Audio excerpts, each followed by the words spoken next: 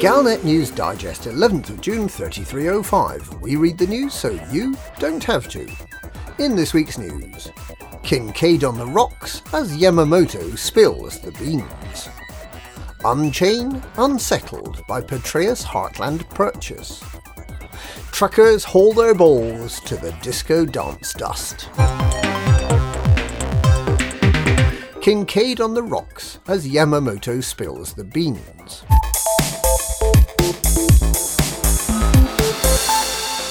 Alliance President Kincaid's position is looking increasingly untenable this week, following a breakthrough plea bargain in the Fazia Silva murder case. Following his arrest by the Alliance Interpol, Admiral Frederick Yamamoto of the Zeonts fleet has apparently admitted to carrying out a string of offences, including the poisoning of industrialist Silva, on the direct orders of the then presidential candidate Gibson Kincaid. This case is not a nuanced investigation into whether the president was aware of what was happening. According to Yamamoto, Kincaid was right at the centre of planning murder, attacks on and intimidation of those who stood in the way of his path to the presidency. But there's more. The entire Kincaid conspiracy was bigger than one man's political ambitions. It planned to move the centre of control of the alliance from Alioth to Zeonts, with Kincaid as the alliance supreme leader. And the network of corruption and criminal intrigue ran deep through the political and business elite of the Zeonts system, including some of the most senior officials of the Bank of Zeonts, on which all Pilots Federation members, as well as the Federation and the Empire, rely for their financial needs. The Bank of Zeonts illegally funded not only Kincaid's presidential campaign, but also bankrolled the underlying dirty tricks and criminal activity, including the murder of Fazia Silva. Let that thought sink in.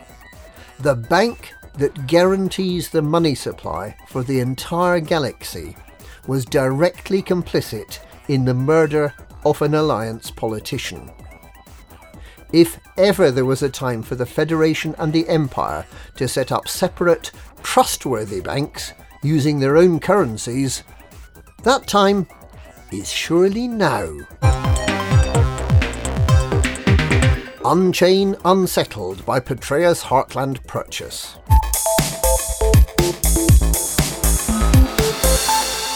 Anti-slavery campaign group Unchain has expressed its concern over the mass purchase of over 4,000 imperial slaves in Senator Denton Petraeus' home system of Eotiensis. The private purchase by Tilbury Construction is to provide labour to build a new water treatment plant serving Port Isabel. It's a highly unusual arrangement. Imperial servitude normally carries some dignity, and slaves are treated well. Bringing large numbers of slaves together for manual labour creates the conditions for potential ill treatment of the indentured labourers. Unchain is concerned that Tilbury Construction's CEO Garrett Klein is inexperienced in managing large construction projects, and that Tilbury Construction is a start-up seeking to overcome initial difficulties by buying the slaves, something else that creates the risk of mistreatment. Senator Petraeus, who runs Eotiensis, and Princess Aisling Duval, who sponsors Unchain, were rumoured to be sweethearts back in 3301. If the present situation escalates, they could soon become less old flames and more heated opponents. Truckers haul their balls to the disco dance dust. The Hutton truckers and many of their friends and allies undertook last weekend to transport disco balls from Bento to the Gay Wen system, home of the famous dance dust.